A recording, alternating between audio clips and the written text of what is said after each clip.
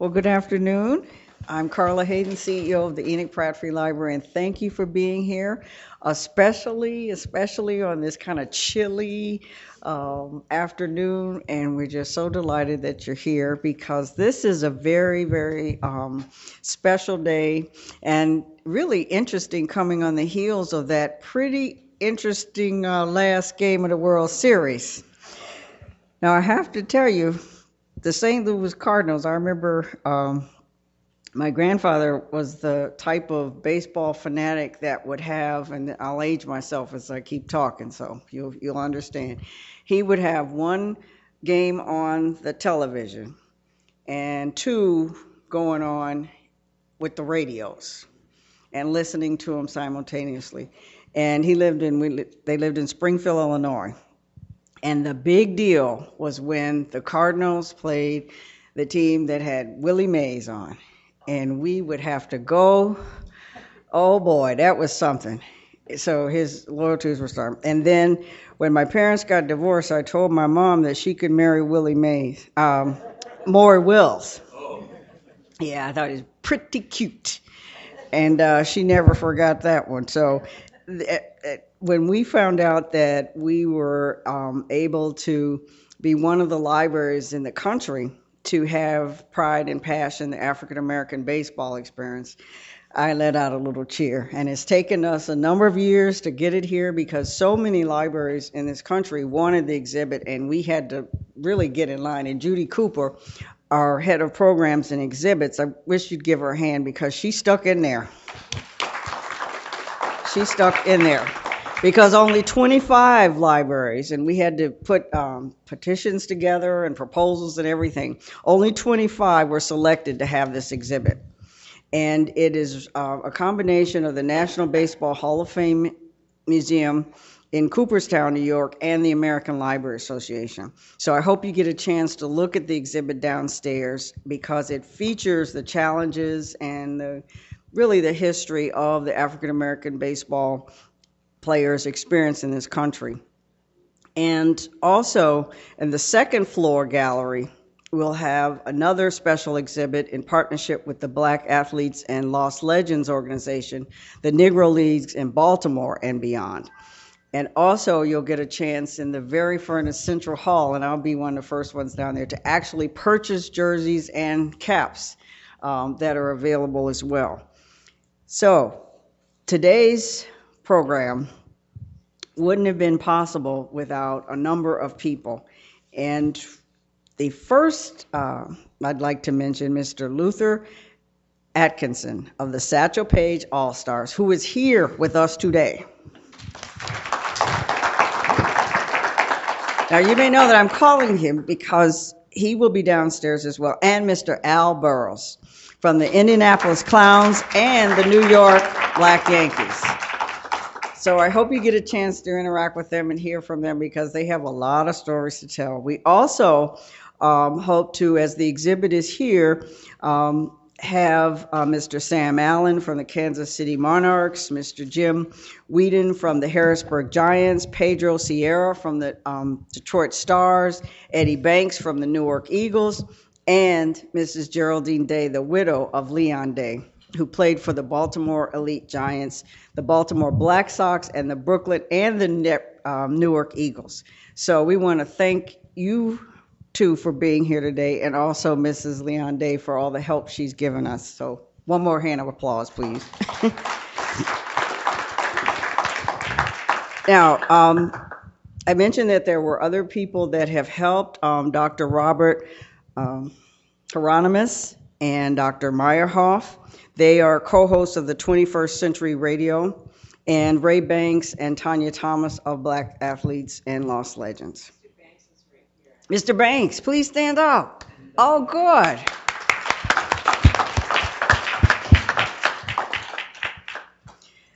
Now, to the first program connected to this wonderful exhibit. It's called If It Ain't Got That Swing, Black Baseball and Music in the Jim Crow Era. Across the history of black baseball and ball players and musicians played off of each other in a lifetime mutual admiration and inspiration society. As my grandmother would say, it was mutual between them. They were constantly meeting on their travels and crossing paths as they crossed the country. And so today we have two wonderful speakers to discuss this. Please welcome to the Pratt Library and Baltimore, Dr.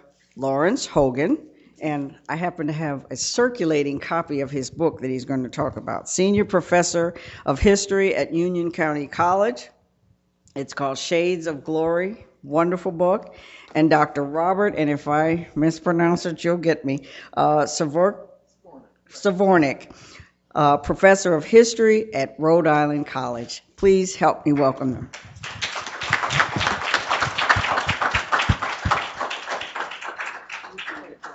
Particularly thanks to Judy, who I know put a lot of work into making this exhibit possible and having us here today. It's a pleasure to be at this library. I was here back in 1990, 91 with an exhibit that I had put together back then that was traveling around the country. And it was a wonderful place to come to then, and it's wonderful today to come to it as well.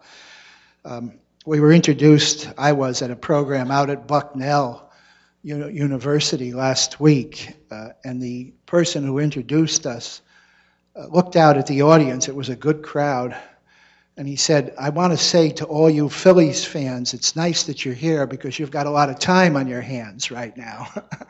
Well, I guess we could say that about the Orioles, but then I came to the mic and I said, well, I feel for all those Philly fans because I'm a Yankee fan and I've got a lot of time on my hands too, no postseason. This young lady, who is our sign person today, one of the things that we do at these programs, and I'll do it right at the outset, is to pick this is a surprise to her. Is it Enid? Nina, I'm sorry, Nina. Nina doesn't expect this, and yet we're going to do it because it's special, and she's obviously a special lady. We like to appoint an honorary Negro Leaguer for the day's events, and so we're going to turn Nina into that honorary Negro Leaguer, and what better way to do it than to ask her if she wouldn't mind putting on an official jersey from the Negro Leagues, and of course it's very appropriate.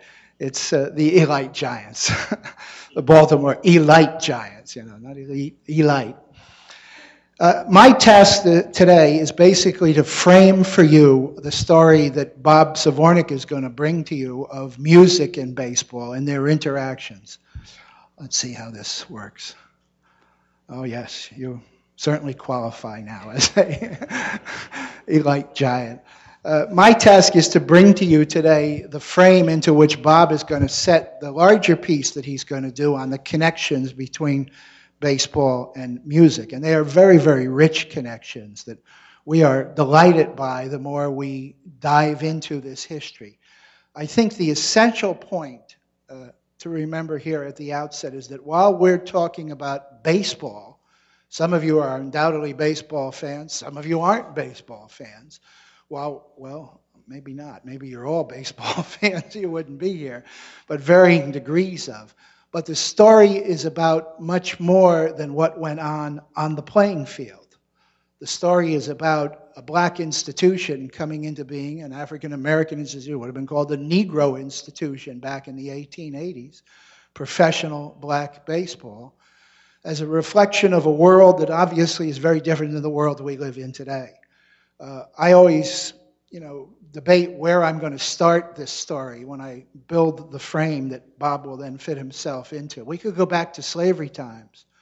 The opening sections of the book that was referenced just a bit ago take you into interviews that were done with ex-slaves up in their 70s and 80s, and some of them in their 90s in the 1930s, the famous WPA project that went back and probed into what life was like in the plantation south of the 1830s and 40s.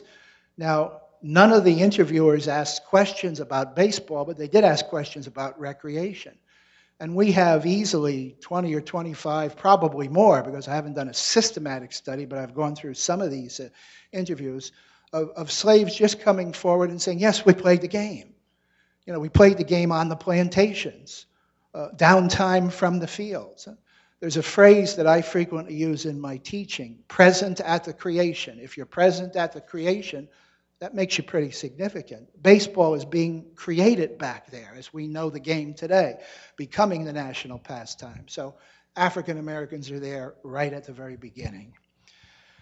I could go into the 1880s and the 1890s and talk about a Supreme Court decision in 1896. That's a good place to start in some ways, these presentations, because indeed what had happened on baseball fields, it had happened in many other places as well, but it had happened on baseball fields in the 1870s and 80s, post-Reconstruction times, when the separation comes into play. Blacks have to be here, whites have to be here. I frequently go to a game in Newark, New Jersey in 1887, July the 14th, 1887, when a touring team of white major leaguers coming in from Chicago, one of the best teams in the majors, is that Adrian Cap Anson, one of the fathers of baseball at that point in time, bringing his team in, the predecessor of the Cubs today, the Chicago White Stockings, and he gets word that there are a couple of black players, a couple of Negroes, well, he would have called them niggers, on that team in Newark, that he's going to play against, the Little Giants of the International League. Well, they were very fine players. One of them is George Stovey, the star pitcher for that team. He would go on to win more than 30 games that year, and he had a battery mate named Moses Fleetwood Walker.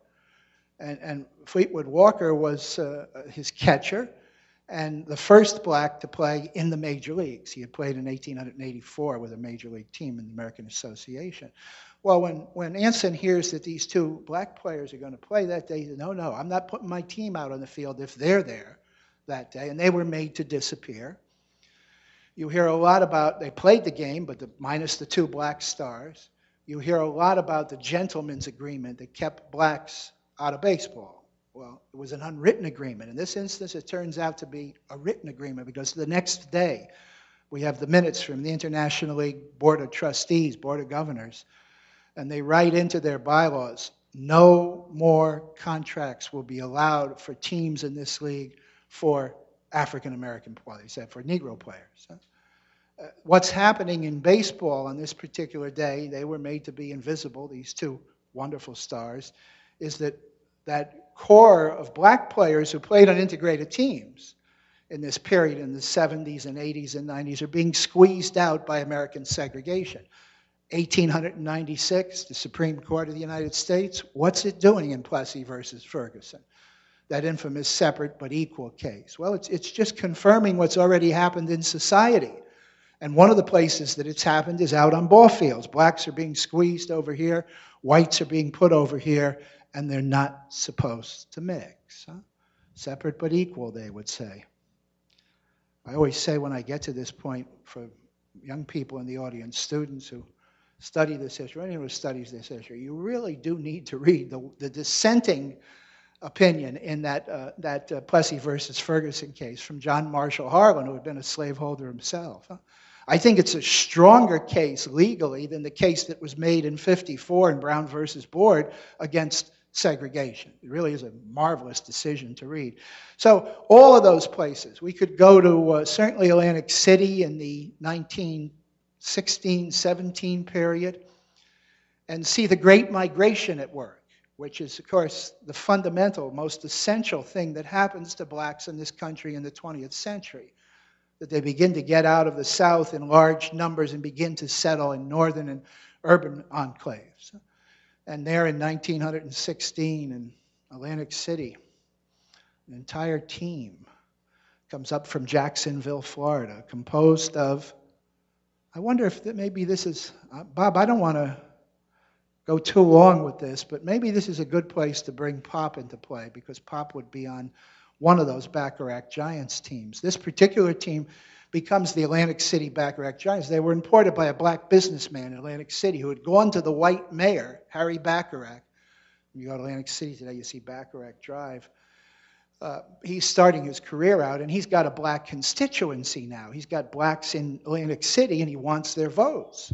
And this black businessman comes to him and says, I got a good team. You want to lend me some support? And sure enough, Harry does, and the name Bacharach Giants comes into being. They came up on May the 5th. Chance Cummings tells us, one of the members of that team.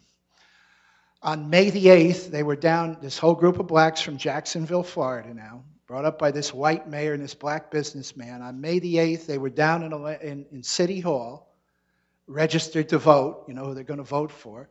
And 2 days later, several of them had political jobs in Atlantic City. One of them, Chance Cummings, would hold one forever. But that's a sign of the migration, the Great Migration. And you see how baseball then fits into it. It connects to other things, as Bob is going to connect it to music for you. Quickly, 2 other places. We could go to so many places, one of which ties in. I think I'll save the pop section here. We'll use the video at the end of the program for the Cooperstown one. I don't want to cut into Bob's time too much, but let me briefly take you to a place where John Henry Lloyd is, but so are the Baltimore Black Sox. This is a team that comes into being, I think, in 1913. By the 1920s, 1923, the Baltimore Black Sox are one of the founding members of the second Negro Major League, the Eastern Colored League. By 1930, on July the 5th, 1930, we find them in Yankee Stadium, the first time that Yankee Stadium has been opened to African-American baseball.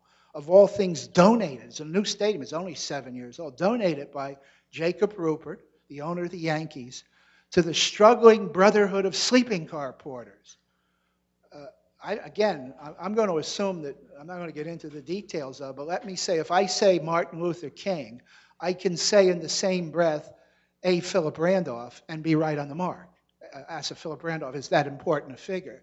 He's struggling to build the Brotherhood of Sleeping Car Porters at this point in time. The first black union becomes vice president. Dr. King gets his platform in '63 at the famous march because it's A. Philip Randolph who organizes it, who puts the call out along with Bayard Rustin. So this is a pretty important event in terms of Mr. Randolph building a position for himself in American life, and he ends up securing $3,000 for the Brotherhood of Sleeping Car Porters from a benefit game that's played at Yankee Stadium on that day, July the 5th, 1930, between the Lincoln Giants of New York and the Baltimore Black Sox. Larger connections always into. I got to stop because there's just too much. I got to turn this over to you. But that same Baltimore Black Sox team in 1929 fielded something that the newspapers called the $1 Million Infield. Well, they might, although it was a very troubled infield in lots of ways. If you know Oliver Ghost Marcel or Boojum, Judd Wilson, you know that they were tough guys. My friend Monty Irvin, I once challenged him, and Max Manning, my other friend, and Leon, my wonderful friend Leon, who's so much connected into Baltimore baseball. I once challenged them to put together their all-evil team. You know, the guys who were the toughest guys to get along with. You wouldn't look, be very careful in the clubhouse. And Boojum and, the infield was Warfield. It was Dick Lundy. It was Boojum Wilson, and now what did I say? Who did I just say, the other player? Come on, Robert, you're not paying attention. Oh, Ghost Marcel. Ghost Marcel was playing third base. Marcel and Boojum Wilson would be on any all-evil team. But that was the $1 Million Infield because they were that good, these 4 guys. They really were that good amongst the stars of Negro League Baseball. So there's a little bit of the frame that I think Bob will now elucidate with. I'll leave it at this, and at the end I'll come back and say a few more things. But I think that most people who come to a program of this sort come expecting to hear about Jackie Robinson and the integration of baseball, which is as large an event as you can possibly imagine in American social history. But that's not what we're about today. We're about that era back there before Jackie, when times were tough and the African-American population had to do for itself out of its communal resources what that larger world out there was saying you can't do, you can't be this, you can't be that. And they built the Negro Leagues. They built Negro professional baseball. And while they were building it, some interesting music connected into too. And that's what Robert Zvornik is going to lead you into right now. Well, first let me say I'm so happy to be in Baltimore, a city which has had a long tradition of African-American baseball, both at the amateur level the semi-professional level, and of course, as Larry mentioned, at the professional level. But it's also a town which, from what I gather, has had a wonderful jazz history as well.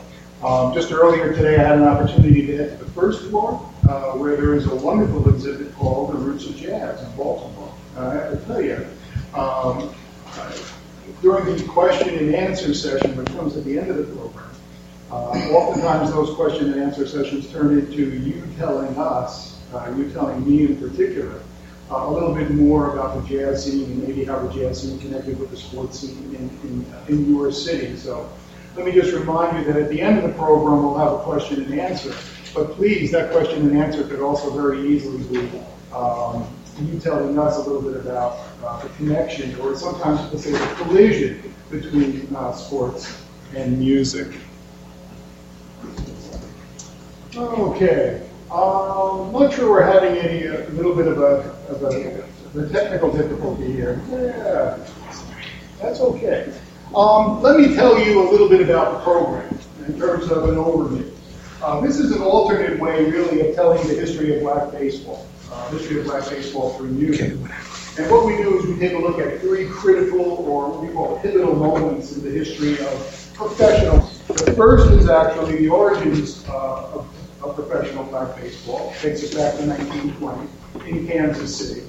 We then take a look at a very, very critical moment, but I'll call it a moment of resurgence in the early 1930s, when the National League was under. It disbands temporarily because of the problems associated with the Great Depression.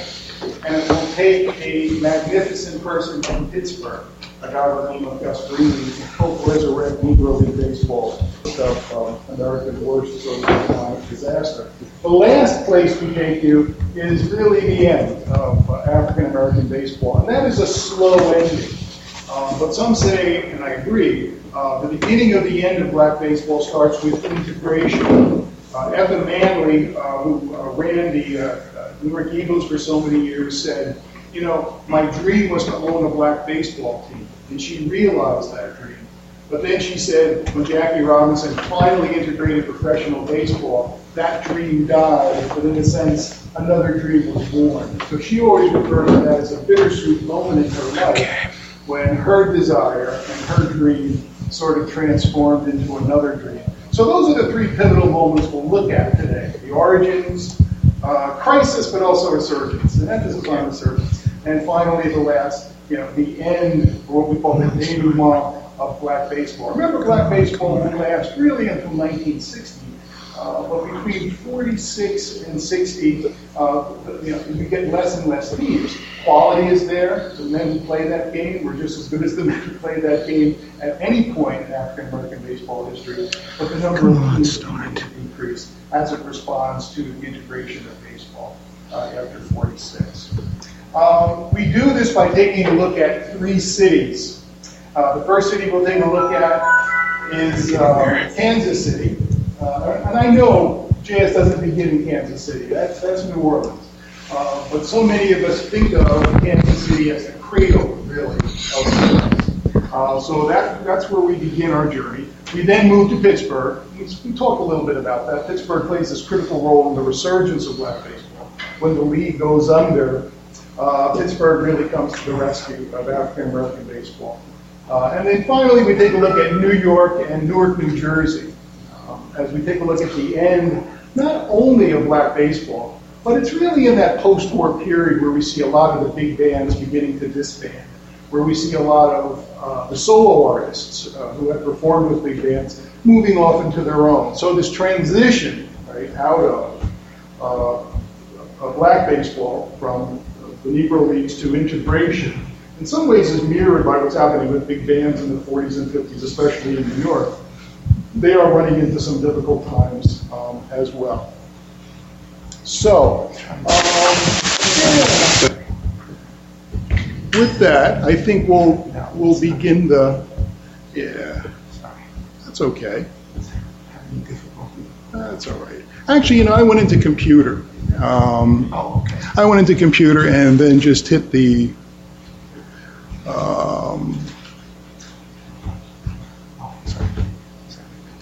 and then Kingston. If it ain't got that swing, the second one. There you go, yeah. There we are. So we'll have some images for you today to look at. There we are. And the title of It Ain't Got That Swing, which is a takeoff on swing music, baseball music, and black cultural expression, with an emphasis on black cultural expression, because what we're going to argue a little bit today is that music, which is oftentimes synonymous with black cultural expression, but not always sports. And what we're going to argue is that in some ways baseball is the athletic counterpart to jazz, the athletic counterpart to African American music in terms of black cultural expression. And we'll try to make that case as we move along. We go to the big picture. Novelist Ralph Ellison says it so beautifully. Now I'll just give you a chance to read this for a second, because he really does set the stage for us.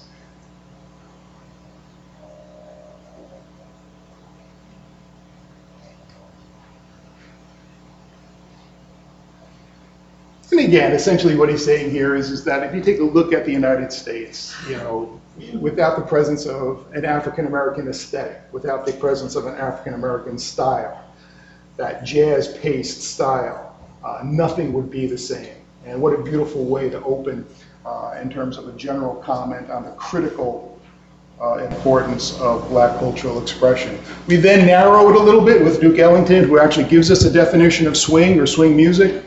And that's a great picture of Josh Gibson.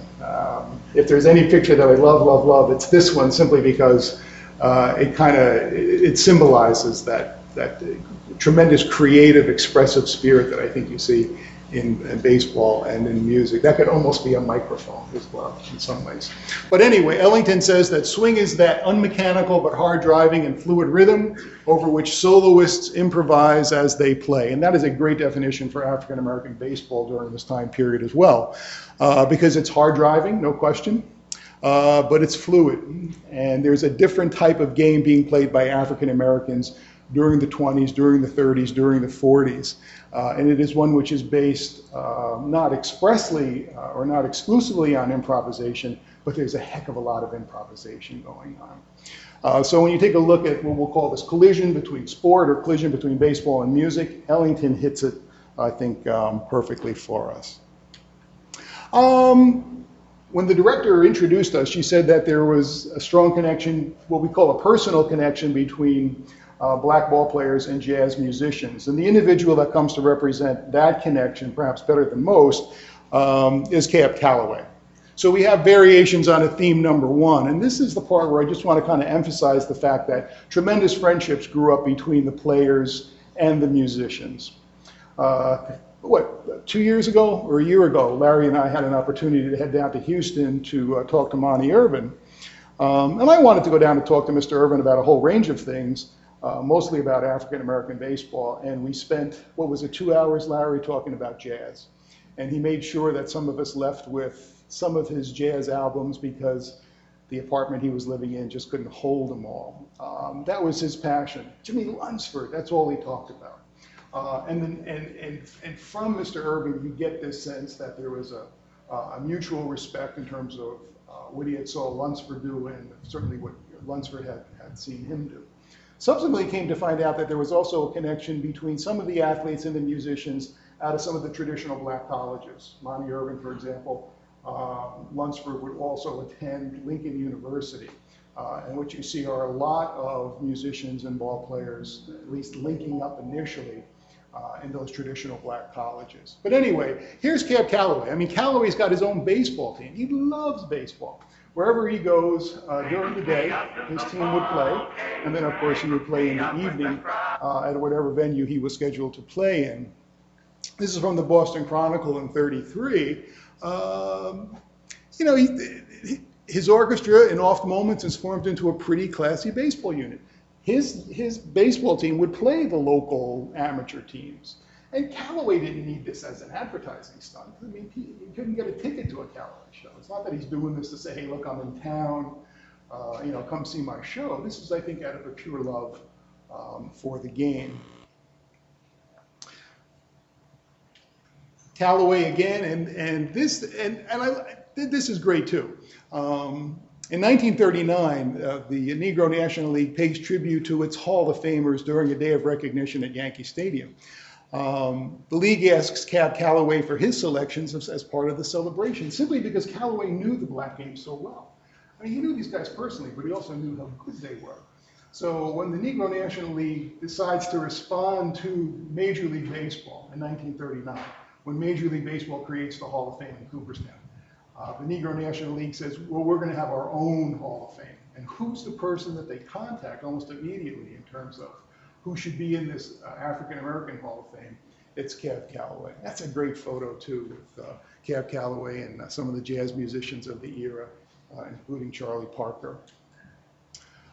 Variations on theme 2 really deals with language and the way in which baseball language and jazz language spills into each other or bleeds into each other throughout the 20s, 30s, and 40s.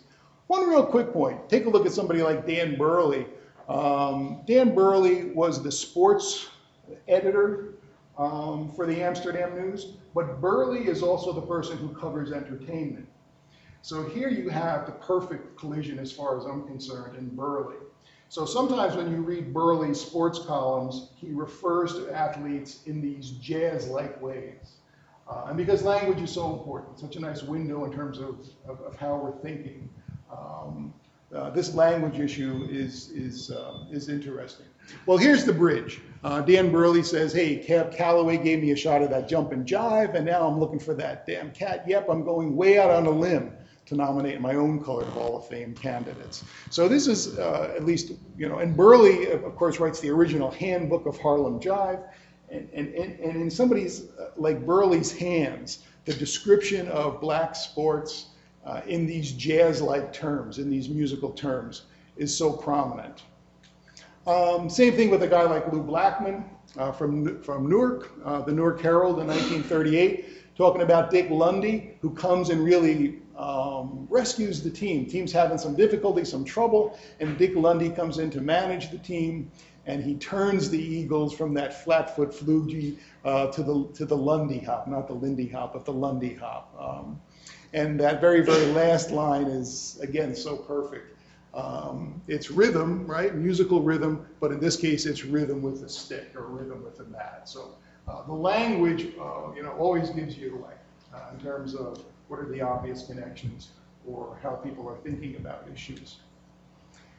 This probably is the one that strikes me the most, and that is the relationship between music and sports at the sports stadiums themselves.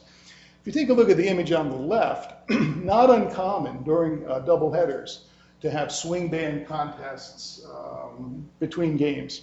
I've also read where there were bands which played between innings, but this notion of music and baseball, it's not just the opening, and it's not just seventh inning, God Bless America, or I know different parks oftentimes also have their own songs that they play. This is something which is certainly built into the African American game.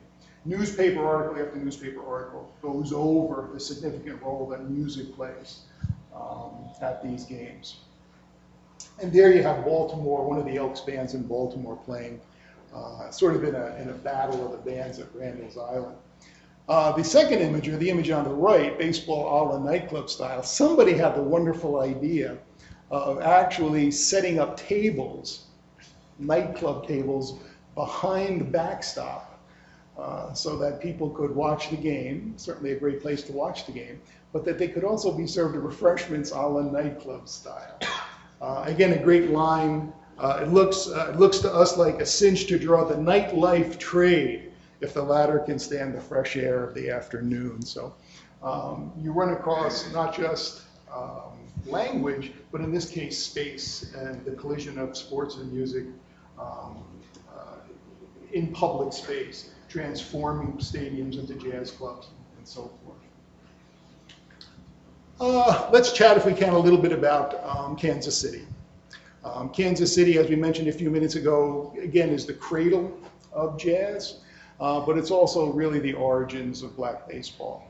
And it's literally on the same on the same corner of 18th and Vine. That is the Jazz Center of Kansas City. It's also the spot where Rube Foster creates the first professional black baseball league in 1920. It's absolutely amazing. Literally within a few feet, the heart of jazz and the heart of black baseball meet. And it's something which isn't lost on somebody like Buck O'Neil. I mean, Buck O'Neil is going to tell you, hey, look, New Orleans might have been the birthplace of jazz, but Kansas City is where it grew up. And he goes on to tell you that that's where Rube Foster at the Paseo YMCA in 1920 organizes the Negro National League, but it's also the hottest spot for jazz and the hottest spot for music. And that's just an image of what 18th and Vine would have looked like back in the era of Jim Crow, back in the 1930s. It's not just 18th and Vine, it's also the Blue Room. Buck O'Neil will tell you that that was a place where baseball players and musicians congregated, talked, had a good time, let off some steam. And this is, again, is a great quote from O'Neil. O'Neil says, you couldn't toss a baseball without hitting a musician. And you couldn't whistle a tune without having a ball player join in.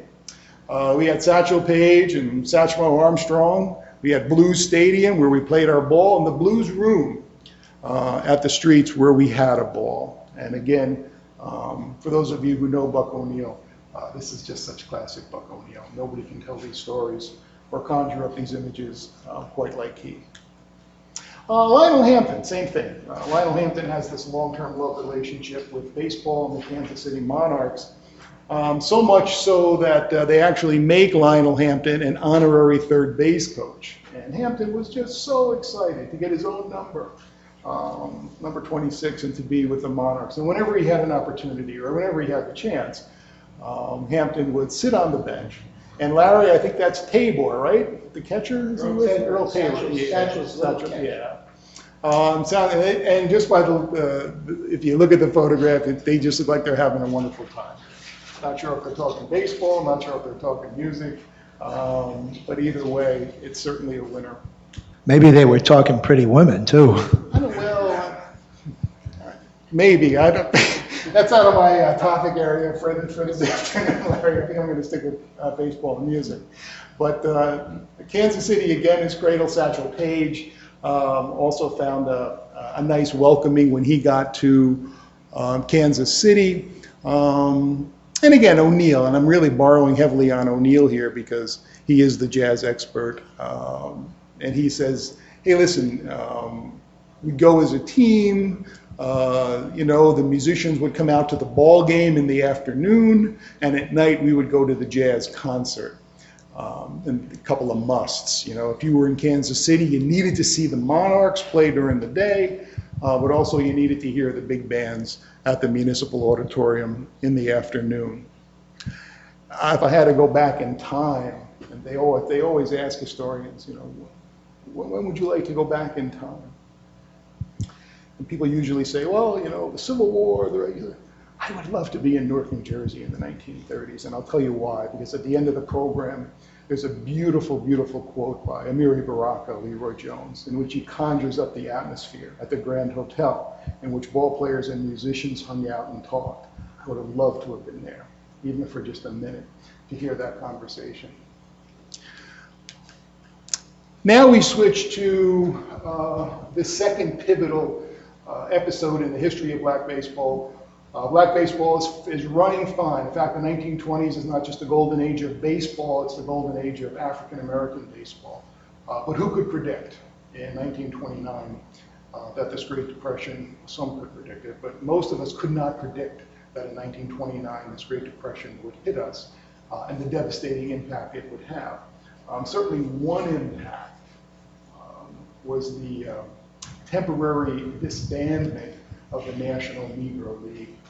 In 1931, that league ceases to exist, and a lot of the ball players try to find teams, and they do, but they wind up playing for traveling teams or semi-professional teams.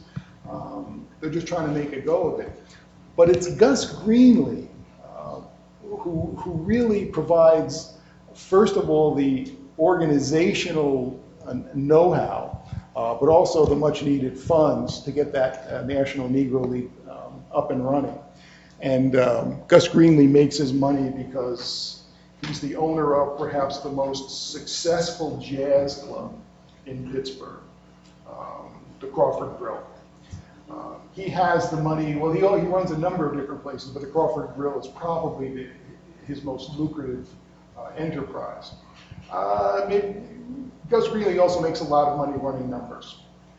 So this interesting relationship between jazz clubs, running numbers, all adds up, at least from my perspective, to have a wonderful ending, which is the renewal of African American baseball by 1933. Stanley Glenn, longtime catcher for the Philadelphia Stars, writes in his book that Pittsburgh is a great fun place to be. Greenlee had built his own ball field, very unusual back in the day to have an African American team with its own stadium. Most African American teams rented stadiums from white teams and white organizations. But if we go down a little bit, he owns the Crawford Grill, which was the place to eat and socialize. We'd mingle with each other, athletes, of course. And after we saw the shows, we'd go up and introduce ourselves to the musicians and celebrities who were touring those cities at the same time. Again, just sort of affirming this close relationship that existed between the athletes and the musicians, based on performance. It's a performance identity kind of thing, which is fascinating in a lot of ways. The status of black ball players, the status of black musicians during the 30s, 40s, 50s, within the community itself was a very exalted status, and it was based on performance, your ability to do something, which is why the gentlemen that are here today, we owe a great deal of respect for a whole bunch of reasons, but your ability to perform puts you in a place much higher than the rest of us. Lena Horne was actually one of the performers who had a life, Ella Fitzgerald too, maybe a little, we don't do a whole lot on Ella, but Lena Horne loved baseball. And part of the reason she loved baseball was because she grew up in an apartment right above the Crawford Grill. Her father actually ran numbers for Gus Greenlee. Lena Horne will tell you that in her childhood, she was introduced to not only a number of musicians who came into the Crawford Grill to play, but also the baseball players. And she would have a lifelong affection for both. And Lena Horne, I can't count the number of times Lena Horne threw out a first pitch or participated in some sort of opening ceremony for African American games. And Cool Papa Bell, perhaps one of the more recognizable names in black baseball, has a wonderful little quote down there. He says, "I also liked Lena Horne very much and got to know her pretty well for the reasons we just mentioned. So while my wife Clara was a little jealous, of course Lena is a beautiful lady, just striking, and she could sing and dance. Her daddy, Teddy, was real proud of her. Teddy was the numbers runner for Gus Greenlee, or one of the numbers. Woogie Harris, I guess, was the other, but Teddy, I think, was one of the main ones. This is a wonderful photo. Again, this was taken during World War II. Lena Horne sort of entertaining the African American troops. All of us in this room, I think, understand or remember, but members of the younger generation don't, that during World War II, America fought World War II with a segregated army. There were white troops and black troops. We have this sort of romantic notion of the USO troops, not the USO, the USO show sort of entertaining the troops. But most of the newsreels and most of the information we have is sort of the white USO. There was an equivalent, certainly, of a black USO, which entertained black troops. A little bit more to say about that, because F.M. Manley would be very, very much interested in making sure that African American troops kind of got the entertainment that they deserved. And Lena Horne, I think, is in that same category. Here she is, certainly entertaining, but also talking with, and it's so perfect. Who does she go to? She goes to the African American baseball team on the camp, introduces herself, watches a game, I'm sure, and then entertains later that day. Again, with Pittsburgh, Mills Brothers, I had a close relationship with Satchel Paige, and they constantly referred to him as the minstrel of the mound. But there was a funny story in one of the newspapers that said that Satchel Paige was toying with the idea. Well, he's toying with two ideas. Number one, of being a dancer when he came back from Cuba, because remember, a lot of the ball players had played in Latin America and South America during this time, under much more favorable conditions than they did here. He came back and had learned a whole series of Cuban dances, Afro-Cuban dances, and fancied himself a wonderful dancer. That career didn't pan out. He also tried singing, and I think that was one of the original times the phrase, "Don't give up your day job," was actually heard, because when the Mills brothers heard Satchel Paige, he didn't sing as well as perhaps he thought he could sing. But anyway, there was a sort of close relationship between the Mills, and again, what a moment in time to see Satchel Paige, the Mills brothers, at the Crawford Grill with Gus Greenlee. That sort of combination or collision must have been absolutely breathtaking. We get to the sort of the end of the story now. Black baseball begins its slow decline in the late 1940s. Again, mostly as a result of integration. And the big bands, too, begin their slow decline in the late 40s and early 50s. But here was that quote I was referring to a few minutes ago, if I could be somewhere back in time. Poet Amiri Baraka recalls, and this is Newark's Grand Hotel. He talks about the good feelings that fill the atmosphere as ball players and jazz players engaged in light conversation and intense laughter. Set against the background of an organist named Pitts who performed in the backup to keep it all moving. This is where Baraka's sense of language is just so perfect, to keep it blue and thoughtful. There's Effa Manley, the only woman in the Baseball Hall of Fame. Questions of whether she's African American or not.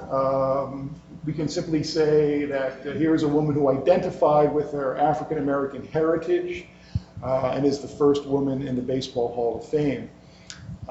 She was also somebody who was very, very much interested in music and very much interested in entertainment. She would serve as the entertainment coordinator for the NAACP in Essex County out of Newark, New Jersey, and was fundamental in bringing in a number of major musicians to help that local NAACP in its fundraising drives. And let me just go up ahead. Well, we'll stop here. Some of the other, of course, great jazz clubs in New York, authors like Don Rogozin and players like Dick Say constantly commented, again, on this close connection and relationship that existed between musicians like Fats Waller and some of the black ball players. But I like Dick Say at the bottom. He says, look, I've been to the Cotton Club, and here he names them, Connie's Inn, Small's Paradise, been to all those places. And he says, not with the gangsters. The musicians always had a table, and the musicians would invite us, the baseball players, to come and sit with them. There was a bartender, actually, who was interviewed, not in Newark or New York, but back in Pittsburgh. And when they talked to him about the ball players and the musicians who would come, and I think it was at the Crawford Grill, he said, you know, the ball players and the musicians occupied a position somewhere between society and vice, meaning they weren't society, they weren't rich, they weren't, you know, born with a silver spoon in their mouths, nor were they the gangsters who made their money sometimes illegally.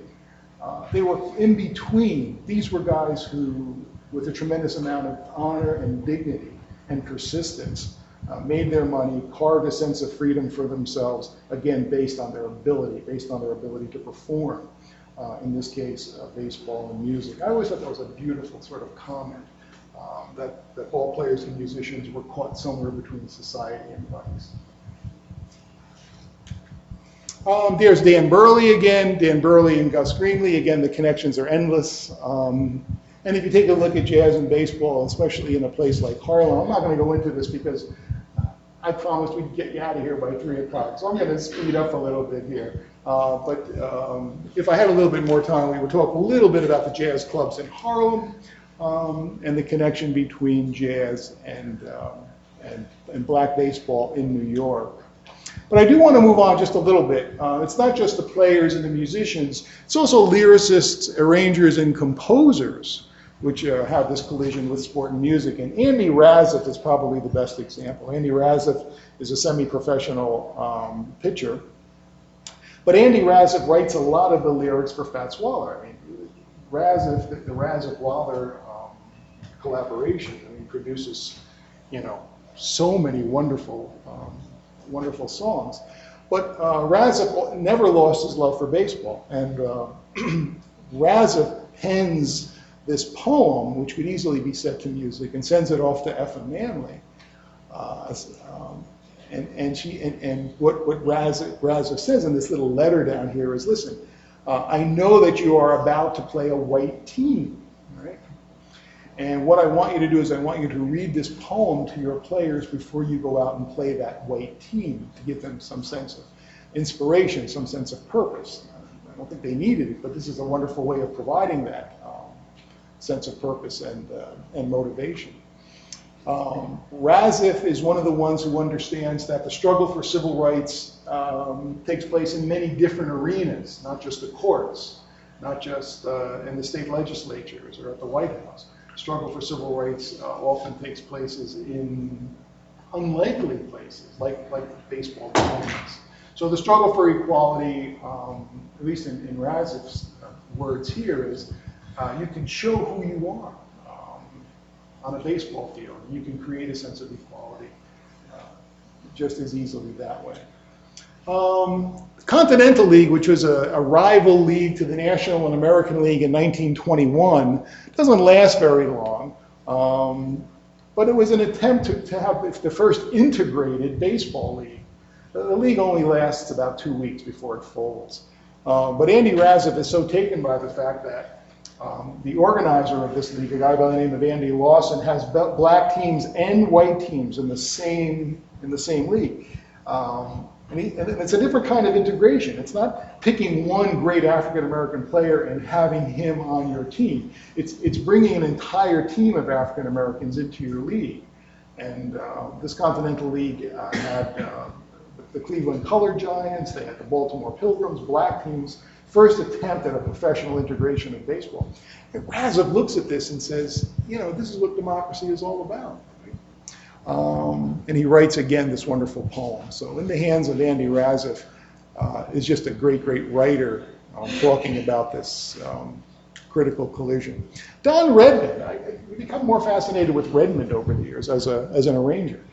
Redmond would have made a great manager. There's no question about that. His ability to picture talent, his ability to bring his musicians. I mean, the way in which you manage a baseball team, I'm becoming more and more convinced, is very, very much akin to how an arranger sort of arranges his or her orchestra.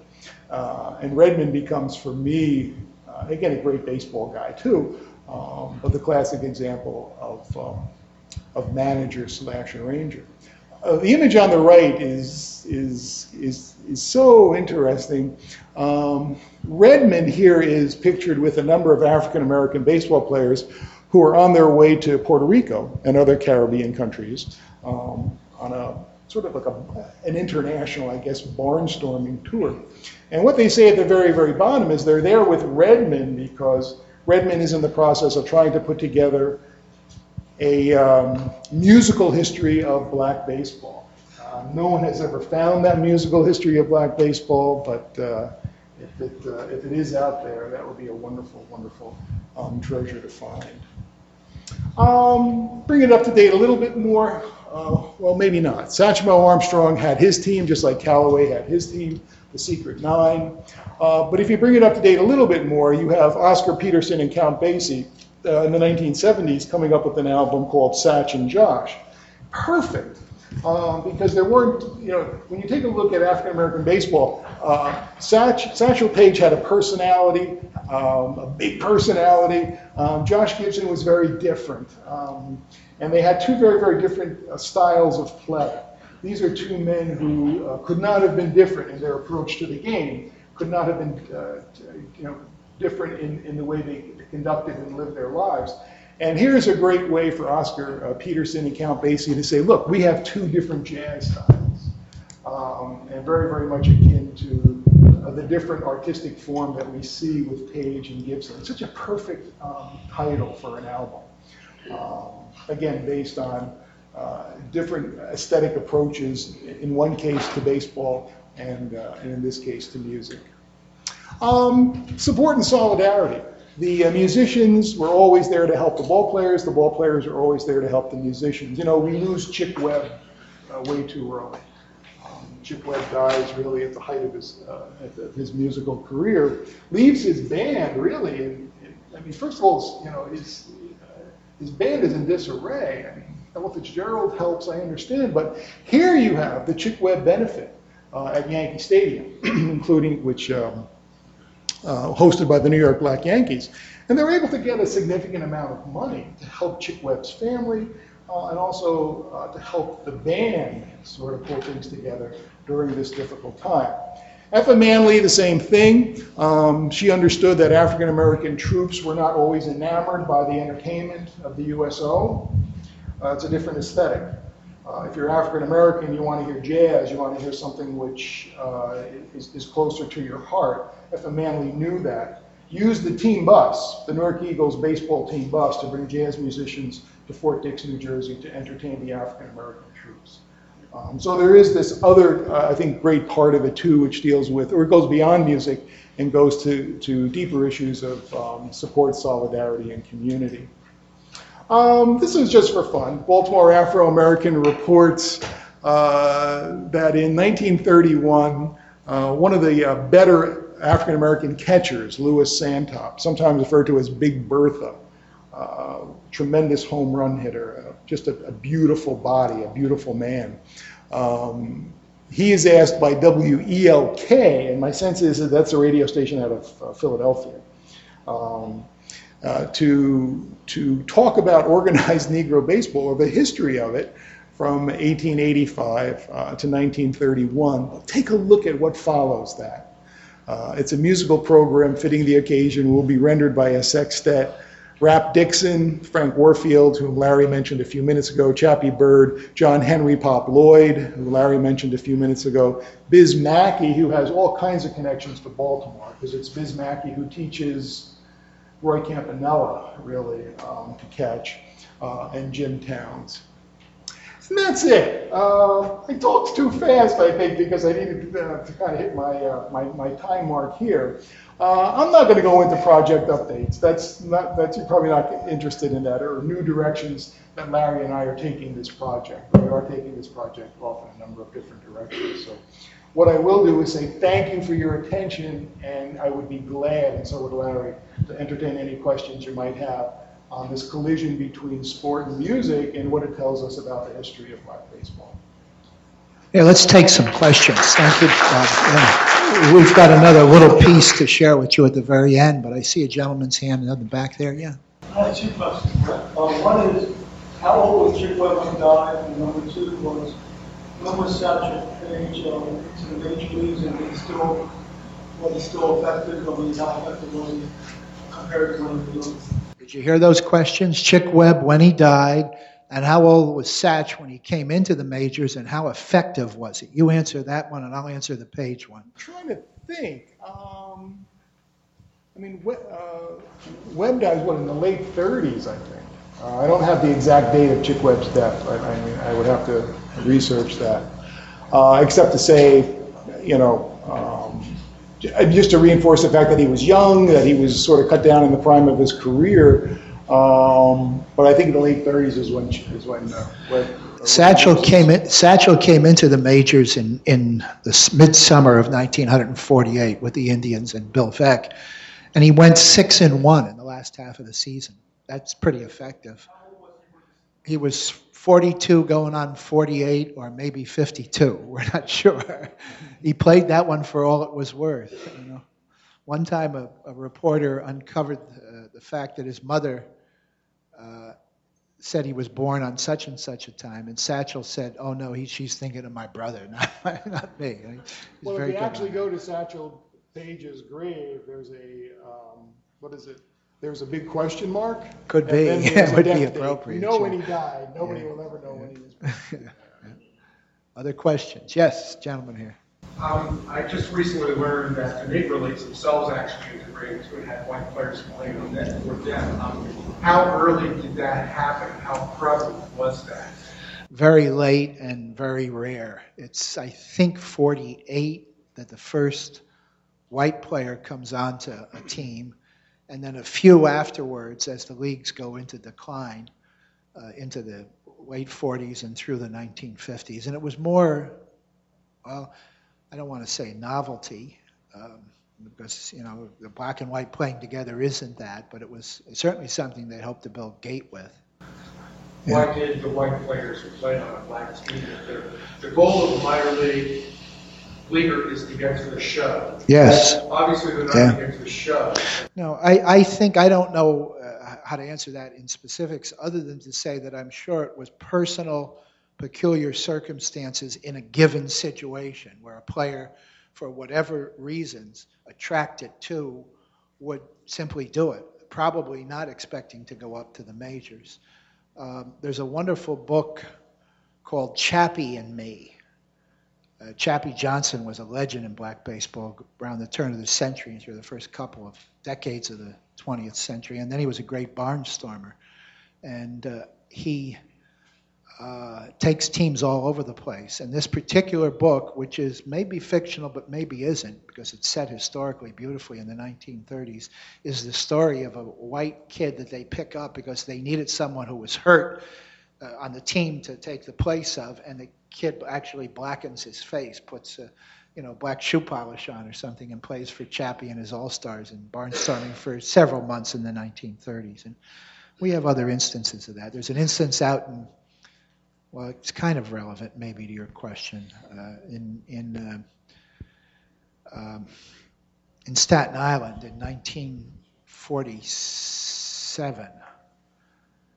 Danny Gardella, who's a white player playing for a Staten Island pickup team, and a black team comes in. And, well, see, I'm stretching it beyond. Let me just quickly cut this off and open up for more questions. Gardella had been banned from baseball because he had gone down to Mexico to play, and that was verboten by the commissioner. And Satchel and this all-star team comes in, Black Yankees, matter of fact, he was playing for the Black Yankees at the time.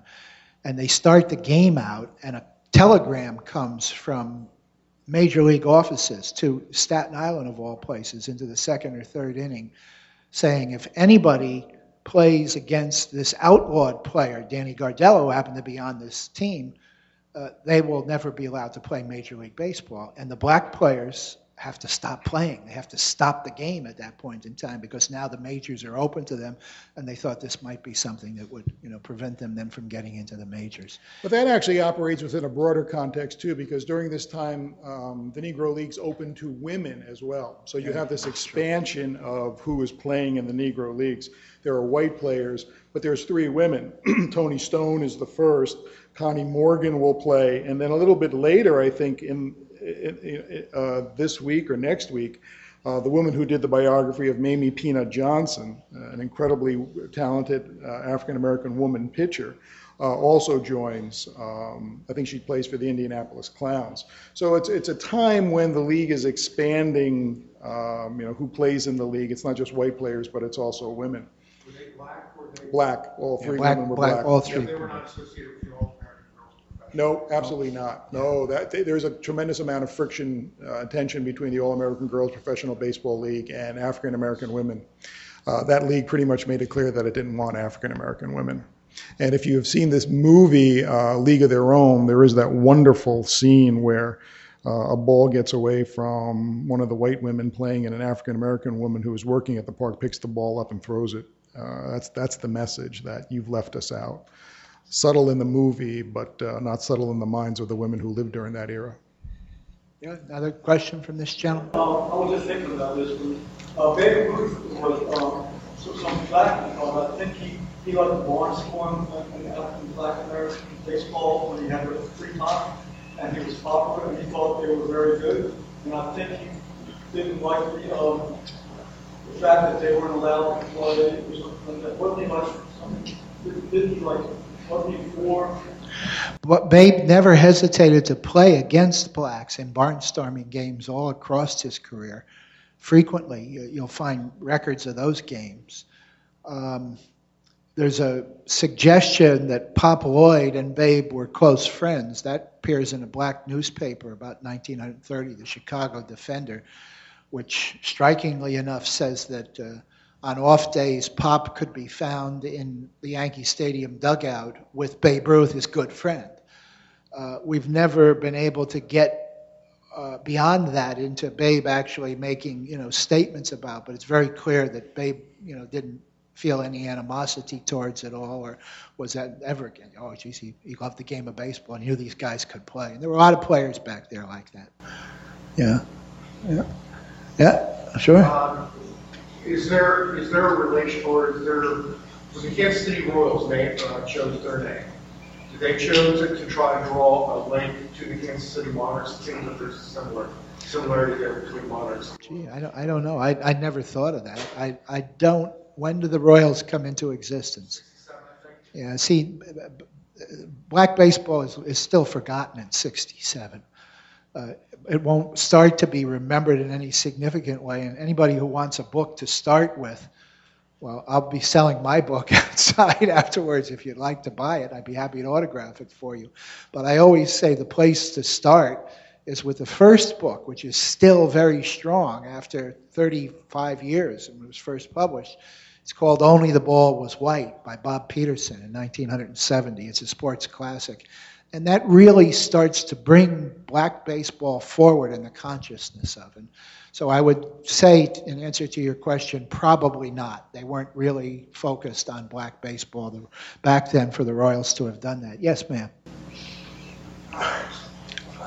I'm sorry. No, yes, sir. I probably need a haircut. No, yeah. Anyway, I don't know if John was aware, but I guess the Montreal got its major league team in 1967 or something, and was named the Montreal Royals. No, Kansas City Royals.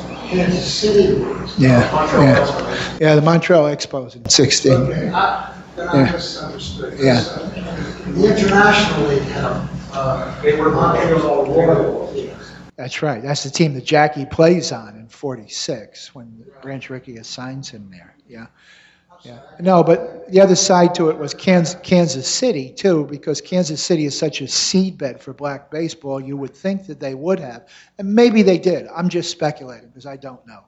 Yeah, but I'd be surprised because black baseball is just, the old black baseball, they're just not very much in the limelight or conscious of. Yes, in the back there, young lady. Oh, wow. Oh, is he ever memorable? Leon Day.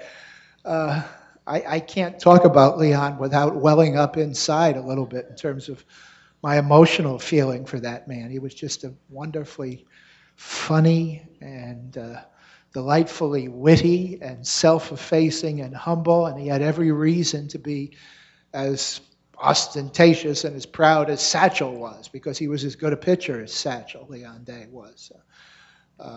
He every year after 1987, and I don't know, again, some of you ought to know more background on Leon. He came out of this area in the 1930s and ended up with the Newark Eagles in 34, 35 as one of their star pitchers. We did a documentary with Leon. I can still see him, that look on his face. In fact, a section from this documentary, and he says, when they told me they were going to pay me to play baseball, he says, I thought they were crazy. I'd play for nothing, he said. And after 87, who went in Ray went in 87, Ray Dandridge. No one was elected to the Hall of Fame until 95. Every year, Leon's name would come up in the Veterans Committee, and he'd lose by a vote or 2 votes or whatever. And finally, in 95, they voted him in. And of course, his teammate Max Manning had to go into the hospital room where Leon was and give him the news, because Leon was on his deathbed. A week after he was voted in, he passed away. And his widow, Geraldine, who's a beautiful lady, spoke at Cooperstown in 1995, the induction speech. And I consider that to be the second best induction speech ever given at Cooperstown. And I've looked at a lot of those Cooperstown speeches. I'm going to show you a little piece from the first as we end the program today. But Leon was very special. Who do you consider to be the greatest black baseball player before the major leagues? And also, you didn't answer the question about Satchel Paige. Did he play more than one season? Yeah, he did. He played with Cleveland.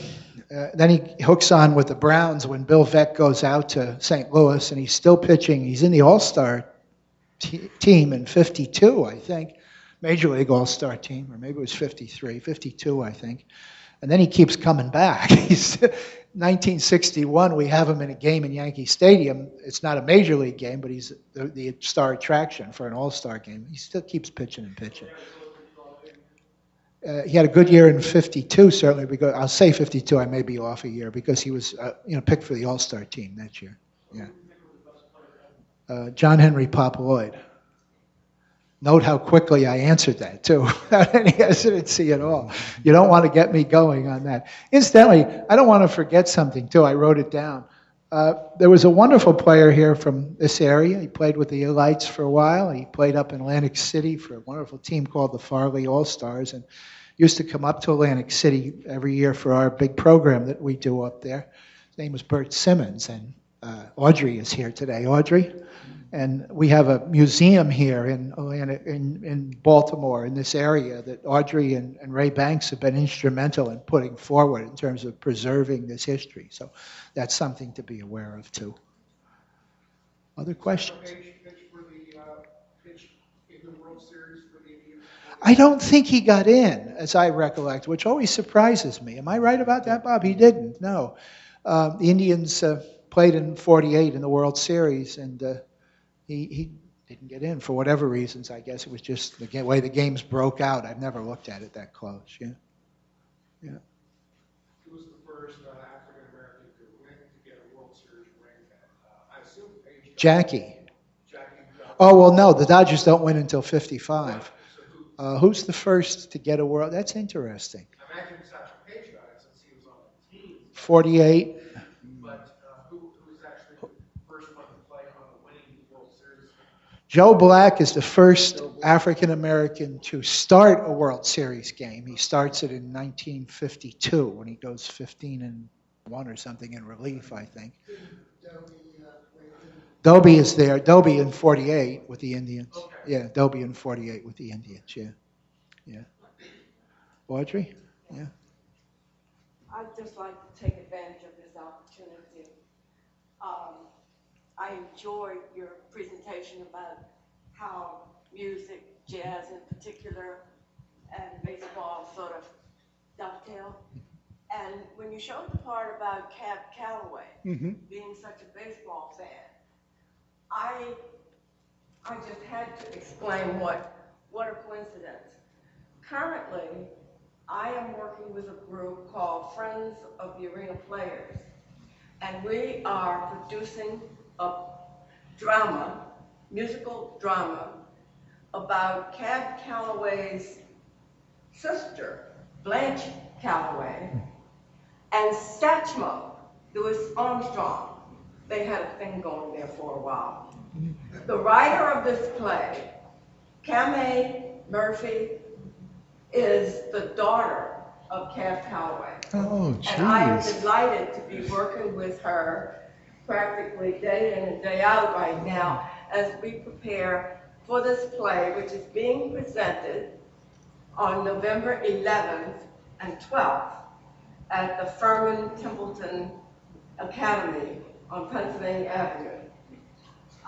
The play is called Satchmo and Baby Dolly, and incorporates information about Cab Calloway, the jazz of the time, Pennsylvania Avenue, the way it used to be. All of that is being presented in a great musical capsule. So if you can make it, it's a wonderful play, November 11th and the 12th, and it's great. It's all on the internet, so check it out. I hope everybody took out their pens and pencils and wrote that down. November the 11th, November the 12th. Where, Audrey?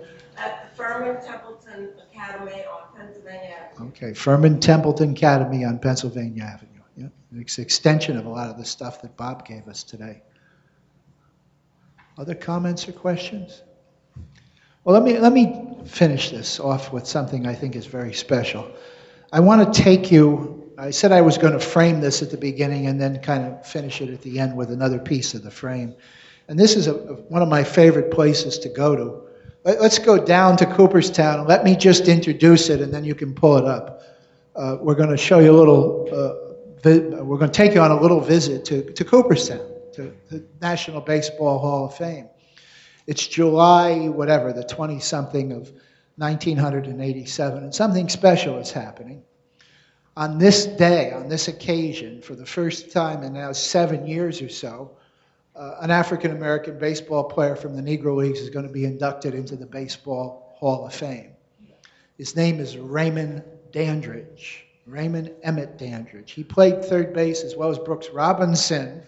Baltimore, somebody going to object to this because you love Robinson. Well, I would say that Ray played it as good as Robinson did. Monty Irvin, who played against Ray, with Ray, and obviously also saw Brooks play it the way he played it, when he would say they were the same, similar in terms of how they fielded that position. Ray was bow-legged like this. I can't spread my legs wide enough. They said about Ray that you could drive a truck through his legs, but you couldn't get a ground ball or line drive through those legs. And here he is in Cooperstown in 1987, finally about to be inducted into the Hall of Fame. Let's show this piece. I never knew that the money would be there, the fame, and all those kind of things. It was just, you dedicate yourself to be the best you can be. That's right. And had it not been for guys like yourselves, I know I wouldn't be there. So I appreciate it, and it's good talking to you. And we appreciate you saying these things because, and we're happy for you. Well, yeah, I'm glad that the money's there for you. You understand? Because it wasn't there when we played. I understand. No, it wasn't there. If we didn't love the game, then we wouldn't have played it. Because for the money, it wasn't. Right, but that's what I feel. I love the game. I like to play. You see me, I'm serious. I'm a serious ball player, but I'm smiling and having a good time. Sure. There was no question that this country and this sport that I'm now in charge of was not fair. And it took Jackie Robinson 40 years ago, together with Branch Rickey and Happy Chandler, to make it fair on the field of play. Now this year is a year we're dedicating to be sure it's fair off the field of play, so we can be an example again. And for Ray to come in this year, I think has much more meaning. It's a year of focus.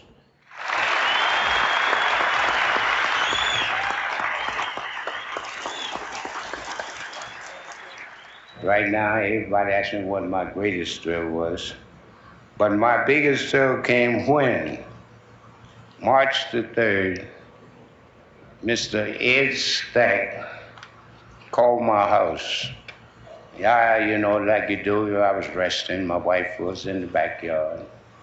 So I answered the phone. The phone call said, I'm trying to find Ray Dandridge. I say, I'm Ray Dandridge. Say, you Ray Dandridge, the ball player? I said, yeah.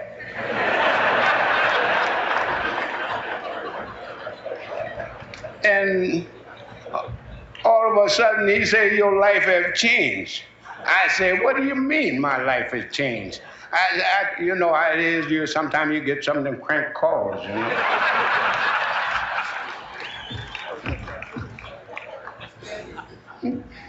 So afterwards, me and them talk a while, and then he said, I'm Ed Stack, the president of the Hall of Fame, and you had just been elected for the Hall of Fame.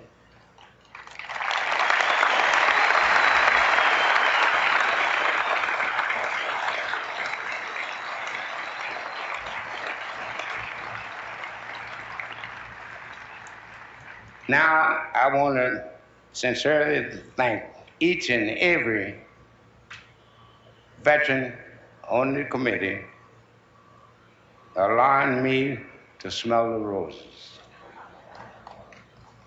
My only question is, why did you take so long?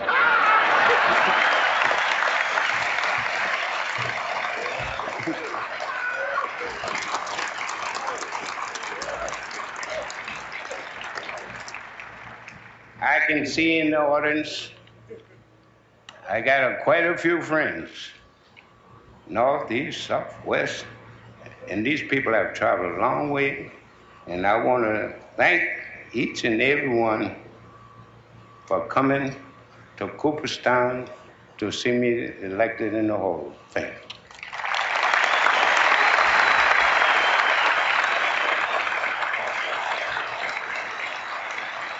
In closing, let me say, if I had it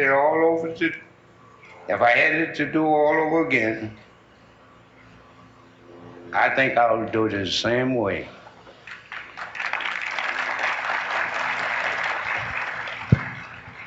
I love the game of baseball, and I hope now today look like baseball loved me.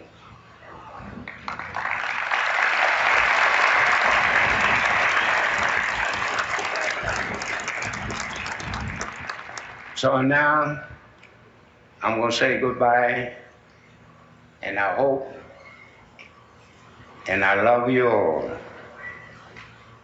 May you never know how much I love you.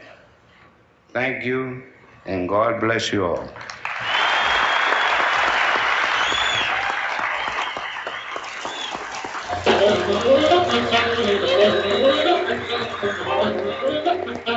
And the music kicks in. The music kicks in. How appropriate that the music kick in. Generally, at these programs, a question will be asked when we have the veteran Negro Leaguers up front. And of course, we've got two fine gentlemen with us today. You get a chance to talk with them afterwards. The question will pop up, well, weren't you angry? Weren't you bitter? Weren't you upset that you didn't get the chance that you should have had to play in the majors? They wanted to play in the majors. Sure, they did. But they also enjoyed very much what they were doing in their own leagues. They loved the game of baseball. They asked Buck O'Neil that one day, and Buck responded in this way. He says, there's nothing like getting your body to do everything that it has to do on a baseball field. I can see Buck with a smile coming on his face. He says, it's as good as sex. It's as good as music, he would say. Waste no tears for me. I didn't come along too early. I was right on time. He was. So were these guys. So were the Baltimore Elite Giants and the Baltimore Black Sox and the Atlantic City Bacharach Giants. So was Bert Simmons. There was the rest of society that wasn't on time, and we're privileged to be able to help you catch up today a little bit with what was missed too much back then. Thank you very much.